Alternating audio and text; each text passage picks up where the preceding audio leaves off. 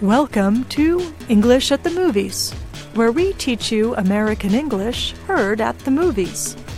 Our saying today comes from the 2018 movie Tomb Raider. The heroine of the film, Lara Croft, is a young woman who learns that her father is missing and likely dead. Listen for the phrase, pick up where he left off. What's your name? Lara. Surname? Croft. Lara, your father's gone. You can pick up where he left off. I see so much of him in you. So, do you think pick up where he left off means clean up the mess he made or finish the work he started? Listen again. Did you have the right answer?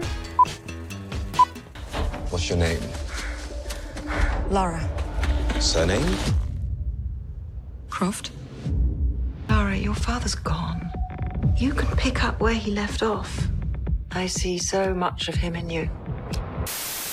Pick up where he left off means finish the work he started. Left off is another way of saying ended, especially if you have to end something before it is really done.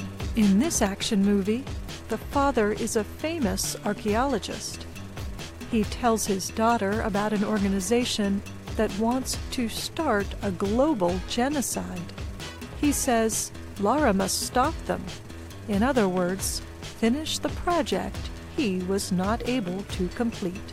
And that's English at the Movies.